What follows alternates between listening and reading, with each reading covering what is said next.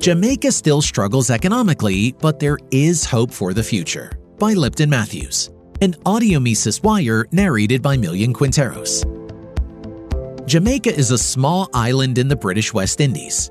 But despite its stature, this tiny nation has elicited the attention of global elites. In politics, Jamaica's voting behavior at the United Nations is closely monitored by her neighbors in the Caribbean and the global community, because she commands influence. Due to historical and cultural complexities, Jamaica is a magnet for academic research, and writing about the country has manifested into a cottage industry. Consistent with her fame, those who study Jamaica tend to be heavyweights in academia. Luminaries from Jeffrey Williamson to Josh Lerner pen intellectual missiles on Jamaica's economy. Always in the den of controversy, Jamaica's recent economic performance has motivated a lively debate between economist Noah Smith and intellectual entrepreneur Rashid Griffith. Writing in the virtual pages of Substack, these thinkers present divergent images of Jamaica to the globe. Economist Noah Smith contends that notwithstanding policy mishaps, Jamaica is doing well and has managed to evade the resource curse. Smith touts the enduring stability of Jamaica's democracy as a profound achievement that continues to inspire other countries. However, Bajan Rashid Griffith adopts a more pragmatic position. Griffith posits that Jamaica's progress is stymied by an anti-social culture that perpetuates the most corrosive form of violence. His article likens Jamaica to a volcano that can erupt at any point. Griffith reveals data to illuminate the gravity of immigration from Jamaica as evidence that the country is not heading in the right direction. He paints a picture of a country mired in anomie and economic regression to the shock of some readers. Although Griffith's analysis is more practical than Smith's, key variables are omitted. Indeed, violence and corruption continue to plague Jamaica. However, under the economic reform program sponsored by the International Monetary Fund (IMF), Jamaica was compelled to pursue a raft of pro-market measures. This policy has been bearing fruit as indicated by rising growth rates. In the context of Jamaica, this is a mammoth achievement since the country is known for economic stagnation. Unlike previous reform efforts, the IMF program was implemented without interruption even after a change in government in 2016. Policy continuity is not the norm in Jamaica, so this act of bipartisanship led to an outpouring of praise by the international community. The political establishment was adamant that these reforms had to succeed. So to ensure that the program received widespread support, the Economic Production Oversight Committee (EPOC) was established in 2013 to guard the economic agenda from falling prey to political expediency. EPOC consisted of representatives from a wide cross-section of society, including the private sector and trade unions. The operations of EPOC were quite different from the typical committee. This body produced reports measuring government targets and frequently communicated with the public. The credibility of EPOC aided the success of the IMF program by cultivating social capital in a low-trust society. Promising reforms but failing to deliver was the norm for Jamaican politicians. But the IMF program ushered in a critical juncture in Jamaica's history. There was wholesale consensus that failing to succeed this time would relegate Jamaicans to a bleak future. For the first time in its independent history, Jamaica's parliament passed laws with alacrity.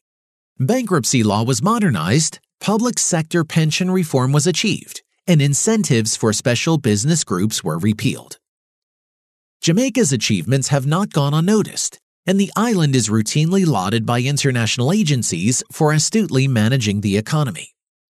A noteworthy accomplishment is that the island's ratio of debt to gross domestic product is at a record low, and declining unemployment has become a consistent trend.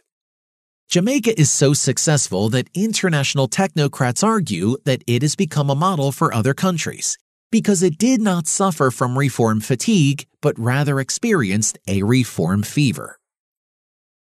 These audacious reforms represent a watershed moment in Jamaica's history. To the surprise of many, Jamaica even legislated a fiscal policy to prevent deviations from financial targets.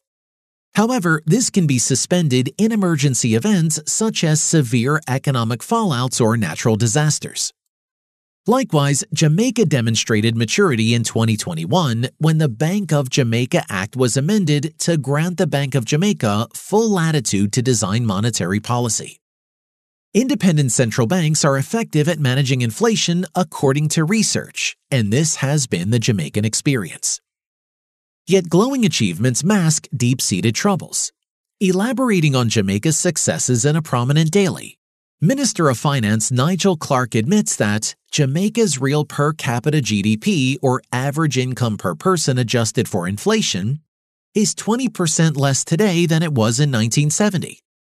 The harrowing truth is that the economy is still not generating the dynamism required to reverse the legacies of economic stagnation.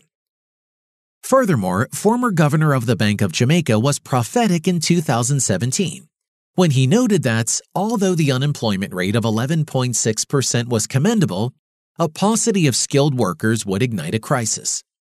This represents the lowest unemployment rate since July 2009 and suggests that employment is growing faster than the labor force. While these numbers are heartening, they also suggest that Jamaica is beginning to approach its capacity in terms of skilled labor. It is therefore critical for the country to increase the pool of skilled workers. The possibility of a better future for Jamaica is thwarted by its human capital deficit and low productivity.